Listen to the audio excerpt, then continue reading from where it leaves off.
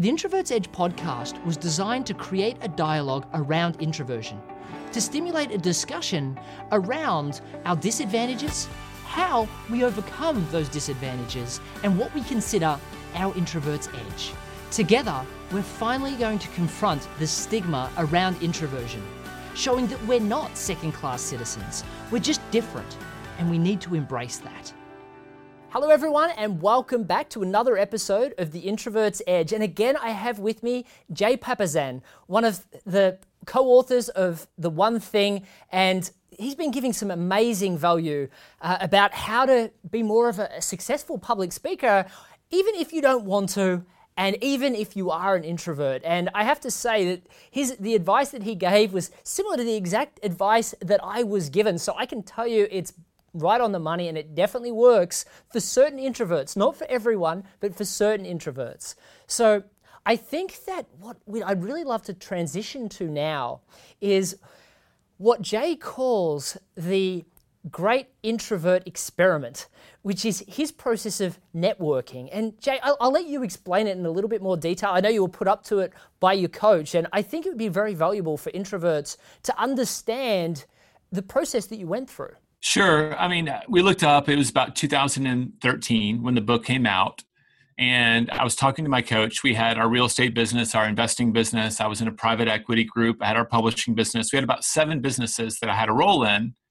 And we wanted to say, what's an activity I can align with all of them to bring value? And I knew I needed to do more of it. And so we arrived at networking. I needed to build my network so that when we grew, I could find talent. Right? I had to go talk to people and ask them. So that was a real challenge for me because networking events obviously were the last thing I was going to go to. They're always at night when I'm already emotionally worn out from dealing with people, right? So our strategy was that I would meet 50 people the first year.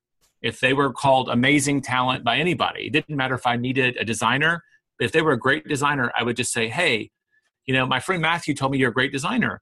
I'd love to just pick your brains about what you do and hear your story. Would you meet me for coffee? And so in the very beginning, it was a real struggle for me to reach out to invite people. It was very hard, but I just had to do it once a week, just one ask a week, right? And I would meet them for coffee at Austin, Java at 8:15 a.m. I had my little rhythm down, and I did 50 that first year, and I immediately threw in the towel. Like I hit my goal, I'm done. It's like going to the gym, right? When you've got that New Year's resolution, I'm going to get fit and I'm going to get to this weight. And then as soon as you get to that weight, you stop. Yeah, then everything comes back. So I took a break. It's probably a month off, actually, and then started with my coach in January. And he goes, look, you need to keep doing that. You need to make it a habit. So don't put a number against it. Just say every Wednesday, your commitment is to be at that coffee shop. And if you don't have an appointment, you'll go there and you'll be writing people to set up the next one. And I made that commitment. And the next year, I've got my totals up. I ended up meeting with 98 people. And what happened, I didn't expect this, is that when you show up with no agenda, right? You're just like, I would always recommend a book or an article I was reading. And I genuinely love getting to know people. And it turned out to be so much easier than I imagined, right? Once you got past the first handshake, people would then say, hey, you should meet my buddy, Jamie, or you should meet my buddy, Jason. And they would make the connection for me because a lot of these people are extroverts, right? They're going to connect me anyway. And then the next year I did 117 and I've already done 92 so far this year. So it kind of snowballed and I started meeting more and more people and it became kind of fun. My wife and I have date night on Wednesday nights, which is a whole other story. But like one of the first questions she'll ask me at dinner is like, so who'd you meet this morning? And I'd be like, oh, I met this cool guy from Australia who's like helping introverts change the world. And it'll be that sort of thing. So part 2 of the experiment is he asked me this year how it was going. And I gave him the update. And he said, well, how are you following up with them? Because you've invested at that time, it was like 400 people I'd met. He goes, how are you following up? Because that's an hour invested in each one. Is it just wasted investment? And I know because we've written books on this. Like I need to follow up. So we instituted a newsletter, like a monthly newsletter. It's called What I'm Up To. It's like 180 words maybe, but it's like maybe a book I read and it's like I number it 1, 2, 3. I made it so simple. It's ridiculous. but it's something obviously I like to write. So I'm comfortable there. So again, I chose something very small, very comfortable. And I can tell you out of the last 10 open positions, like in the last year and a half in our team, I bet more than half of them have been filled through that network. So it actually has paid off. I think that's great, Jay, because I think one of the biggest problems with us as introverts is we rely on self a lot, but we constantly underestimate the value of having other people in our life. I mean, Judy Robinette is a great friend of mine. She endorsed my book, The Introvert's Edge, and she wrote the foreword actually. But she's highly introverted, and when she speaks to people, she's always thinking about who that person should know. And she's known as one of the most connected people in America. She's got a book on networking, but her value that she gives to people, and introverts are always focused on giving people value, is who can I introduce you to that will aid you in the next step of your life? And I think that as introverts, I mean, may not catch up with them for coffee and go out partying with them every week, but having great people in our network is so vitally important. So let's talk about how you did it though, because I'm imagining I'm sitting at home and I'm watching this video and I'm like, okay, so Jay's telling me that I need to reach out to people. Do I pick up the phone? Do I email them? I'm not who Jay is. I'm not a best-selling author. Like, what would I do? Who should I reach out to and how should I reach out to them? Great question. I love it. It's funny that one of the things I just found this out last week. Someone named her name is Megan Gearhart. She wrote a book called 52 Cups of Coffee. She's like a Columbia student who essentially did the exact same thing. So I can say first off, maybe go check out her book. I just bought it. So obviously it's not like a unique idea in itself. Like other people have latched on to that. I looked at my existing contacts in my database, which was Outlook at the time. And I printed them out and I circled who are all the people that I wished I knew a little bit better. Like these are just cool people I'd bumped into over the years that, maybe I ran into at a party and I'd done a decent job. I had, a few hundred people in there and I just started there. And I started circling the names that I wanted to reconnect with. And I would reach out to them and say, I'd love to get together with her coffee. And then I would sometimes ask, like, who else do you know? Because some of these people I'd only met virtually. I'd never even met them. And so I started with my existing kind of network. Who are the people that I don't really know, but I have their contact information? And then I actually sometimes would ask my assistant, I'd say, look, go through all my emails. Like, who can I, we have to keep the rhythm going. Because after about, I think 15 or 20 weeks, I was very committed to it. The idea of let's just keep the rhythm going. So I asked for help and I asked my colleagues at work. I'd tell them over lunch or whatever. I say, this is what I'm doing. Who should I meet? And the whole idea, this has been the accidental secret, the word talent. I just said, who do you know that's really talented? And they always can think of someone, right, in their field. Oh, have you met so-and-so? And if you reach out via email, I'm not even calling them, and say, your friend said that you're talent. Well, it's almost like a magnet, right? People are attracted to that. It's a flattering thing. It's coming firsthand. And so I don't know that I've gotten any no's. I got to have, breakfast with Noah Kagan. He just wouldn't do it on my terms. He went to his coffee shop on his day, not my coffee shop on my day. But you can reach some people that, and he didn't know who I was. He had read my book. So there was none of that. It was just about the label, I think, helps, and coming from very low expectations. I'm not selling anything. It surprises me how quickly you get to meet some amazing people by just doing that. I mean, when I created this podcast, I was like, I want to interview some amazing people. So I started asking my network, who should I interview? Who should I meet? And I want to speak to them all beforehand. And I was sending emails to people like yourself, best-selling authors. You and I have known each other through people for a long time, but we'd never physically spoken, and now we're doing a podcast interview together. So it's so important that people do that and start to expand their network. I think when you said it was awkward to shake hands first, after doing this a number of times, what was the rhythm you created to start the conversation? Because I can imagine a lot of people would get nervous at the original point where they're going to have to go to coffee and what am I going to say to this person? I mean, it's kind of like going to a networking event. How would you do it? Or how did you do it? Great question. You actually made me think of another story. Part of my rhythm, I would always look them up on LinkedIn, right? LinkedIn is good for getting the basics of the resume. And I would look for, do they live in New York where I lived? Have they lived overseas? Look for any commonalities that I would feel very comfortable going to. And so I usually would look for that. I also had to look at their photo, because if I'd never met them, I'm walking into a coffee shop. One of the other techniques I'll tell people is you make sure that you exchange cell phone numbers. Because in Austin, this Austin Java I talked about, there's one that's only about 10 blocks away. And I can't tell you in the very beginning how many times we were both sitting in Austin Java, but the wrong one. Right? Wow. So you'd end up texting people and you let people know you're there. So I do a little bit of research without being creepy, right? If I've read their book or I'm aware of their business, I just learn a little bit. And then I never try to pretend like I'm an expert in anything. I won't even do that on my speeches.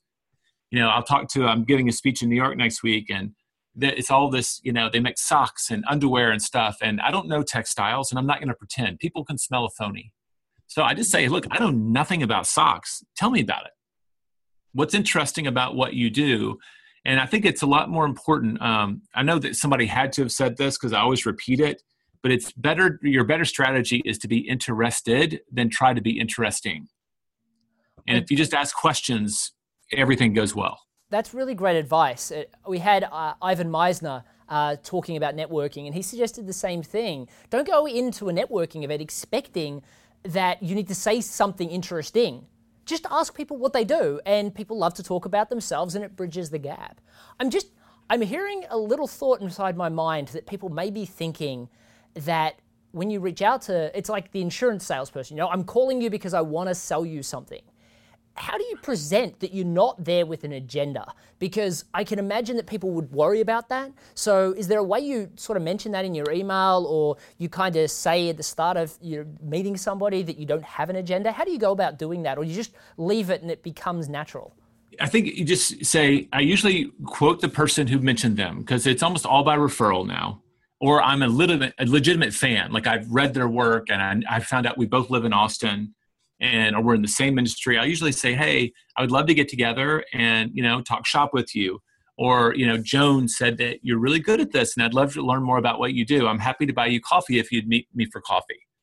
And I don't know that I've ever said, I promise I won't sell you anything, but I have said the intent was just to get to know them. And I have gotten surprisingly little pushback, honestly. I've had people show up that were salespeople that thought they were there to sell for me. And I'm like, no, I just came here to get to know you. We can put the PowerPoint away. I think that's important for people to know, because when you're going in and having that conversation, what I'm getting from you is it's really just about having that genuine conversation of meeting somebody and getting to know them. And I think that's how people should go in and do that. So for everybody that's watching today, maybe make yourself a commitment. I mean, hearing these great things on podcasts, and Jay's given a huge amount of value today. If you want to be a speaker, block out some time to plan what you're going to talk about, or block out some time to get a free speaking event and then plan what you're going to say. If you want to start expanding your network, well, then apply this strategy. Block out a 30-minute or a 45-minute coffee every week. And then if you don't have somebody booked in, go and spend that time, just like Jay did, finding somebody in that 45 minutes. Ask somebody for referrals. Take action on this advice. And I think that's a really important thing that everybody should do within this. It's great to say, oh, that works for Jay, but I'm not sure it'll work for me. Well, try. Don't say it won't. Just try it. And I bet you it will. I mean, I think, Jay, you've done an amazing job of being really honest on this show and sharing that for you it wasn't comfortable. It just became comfortable. Yeah, and it's funny, the first, like I said, 15 or 20 were really stressful. Like I would lay in bed thinking about the first thing I was going to do the next day was meet a stranger, sometimes psych myself out. But what I learned is, maybe it was just the halo we put around it. After you've done 9 or 10, very few people do anything 9 or 10 times. So just by virtue of having coffee with 10 other strangers, they've been invited to be a part of a thing. And it's not like a podcast. Like, you have a podcast, so that opens doors for you. You have a platform. But my aha in this process is how little it takes to, quote, have a platform that opens doors for you. I just say, I do this thing where I'm trying to meet people I don't know. I'm an introvert, and I'd love to get to know you. And I can now, they'll say, how long have you been doing this? I'll say, for 4 years. And now they feel like they're a part of a thing. And they're like, that's weird. That is so weird. And I'm like, yeah, but it's fun. And we got to meet each other as a result. So I would tell people, if they're willing to do it, not just once, even the third or fourth time, it'll get so much easier, it'll surprise them. And it'll get its own momentum. Really spot on advice. And I think anything, whether you're going to the gym or anything that's uncomfortable at the start, becomes easier after doing it in repetition. And I think it's kind of cool, though, the idea of saying it's part of this thing. I mean, 4 years later is cool, but when somebody's just starting, they don't want to say no to you if you're just starting this thing. They don't want to be the person that kills the dream either. So I feel that, just following that exact advice will get everybody that's watching some really amazing results. So I want to transition now, because we've talked about a lot of the uncomfortability around speaking and networking and overcoming that. But Jay, you've achieved some amazing things, and nobody gets to where they are now without having some advantages too. So I'd love to ask what you consider your introvert's edge.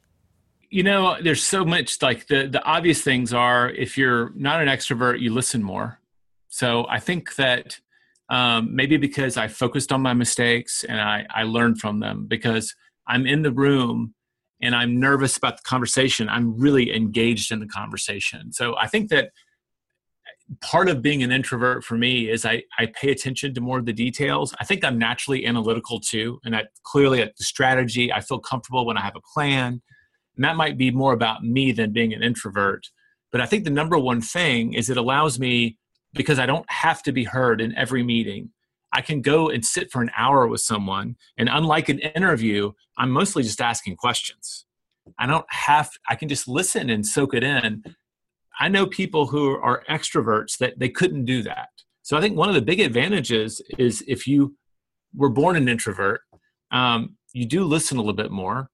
You have an opportunity to learn a lot from other people, because people, if you ask them questions, it's funny what they'll say and how much they'll give you. And if you just listen and apply it, it's amazing. So I don't know, maybe if the analytical gene lives in introverts, but I like to plan. I like to have a plan. And I think that has been super advantageous for me. We even wrote about it in our book. People are entrepreneurial, meaning they're using their natural strengths to do things. That almost always doesn't win in the long race if you're willing to be purposeful about how you do things. We were talking about the book Quiet and Susan Cain's work, and she talks about the fact that having that analytical skill set is actually a strong introvert ability, but also the ability to be able to actively listen to what people are saying and be genuinely interested, as opposed to agenda interested and looking for something to say next. In a speaking class, one of the ones I went to try to get better, I remember they called it rehearsal dropout. It's that point of the conversation where you're talking to that person and you can tell they've stopped listening to you. They're actually just rehearsing what they're about to ask you or say. And I mean, just knowing that allowed me, it's like, I don't like the way that feels when I'm talking to someone. I know that they're gone and I don't want to be that person either. So maybe my sensitivity to social issues just made me a kinder, more respectful person, because I never want to be that person to other people. It can make the interaction more sincere and warmer, maybe. That's definitely a true edge in my book. The amount of people that I've seen when I'm having a conversation with them and they do that glaze over like you're talking about, and I know they're no longer listening to what I'm saying, I just think to myself, this person's not authentic. They don't care about me. They're just wanting to tell me their agenda. And I just lose interest. The amount of introverts that I see that just anytime they do get past their barriers and speak to people, the only thing that people walk away thinking is, wow, that was a real authentic person and I really enjoyed meeting them. I'm just thinking about a really close friend that I have, Paul, who every time I've seen him talk to someone, I'm wowed, because anytime he asks a question, you can see him truly listen to the answer and get excited about that person's story. And you feel like there's nothing else in this person's world except for the person that he's talking to. And he does it with everybody. And it's a skill set that I think introverts all have.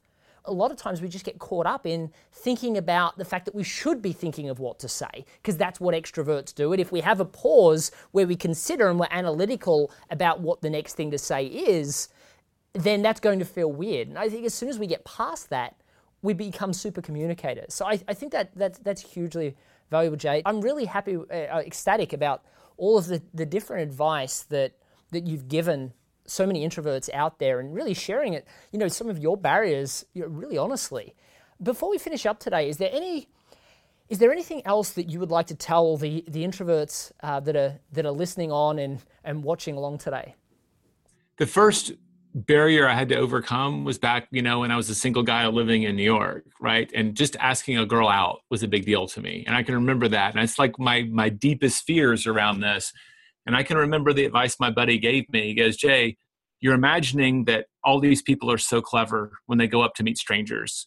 And he goes, here is your absolute best introduction of all time. Just walk up, stick out your hand and say, hi, my name's Jay, what's yours? And I laughed at him. And sure enough, we're playing soccer out on the park by the highway in New York City. And there's a cute girl over there. And he said, Jay, go do what I said. And I was like, no. And he said, go do it. She's been watching you. And I'm like, okay. I walked over there and I did exactly that. And I didn't have to say another word for the next hour. And I remember that moment of, I think that the advice I would give to, especially if we're naturally analytic and we're naturally nervous, is that we don't also need to overthink all these situations. It's often so much simpler than we imagine. And just starting that first step, hello, my name is Jay. Whatever that is. I mean, walking on stage, hi, my name's Jay. I mean, that first little bit, that first step, almost everything else kind of falls to the side. And if you'll just be you, and you said this a million times, Matthew, just be your authentic self. You'd be amazed at what can happen. I think we just build it up way too much on the inside. That's fantastic advice. Jay, where can people find out more about you? How can people become part of your special update blog? How do we become part of your world? I think the best way to connect is just go to theonething.com with the number one. My social profiles are up there. I actually get a lot of questions on LinkedIn and Facebook from people who've read the book. And I do block time every week it's not a bot and it's not an assistant. I personally get into those and try to connect with people. Like, social media is perfect for introverts, right? We get to communicate with people from the comfort of our laptop and a couch at home. So that's totally comfortable for me. And I always tell people being an introvert doesn't mean you don't love people. You just don't need them all the time.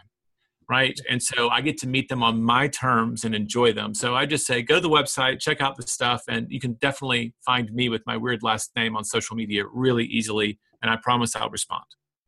That's fantastic. Well, Jay, you've been incredibly generous to the listeners and watchers today. So thank you so much for joining us. And for everyone that is watching at home, if you've enjoyed today's information, please go to the Introverts Edge and check out the website, subscribe to the podcast, post a review so that more and more introverts get the opportunity to access this great information and Jay's content that really helped you today. But thank you again for joining us, and I look forward to seeing you in the next episode. Cheers.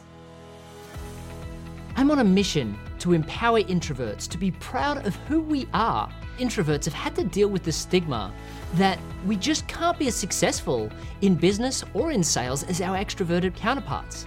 We're different, and we need to embrace that. I instinctively shied away from sales. I didn't want to be a salesperson. My closing ratio has gone from 15% up to close to 80%. We nearly quadrupled the number of meetings set with clients. Your book was a great revelation to me about me. I've been fortunate to receive some endorsements from some exceptional introverts. They've shared with me how much they resonated with the stories of these real people and how they transformed to being sales masters. It talks about the things that make an introvert successful. Every book was written for extroverts, and there needed to be something for us. Get your copy of The Introvert's Edge today.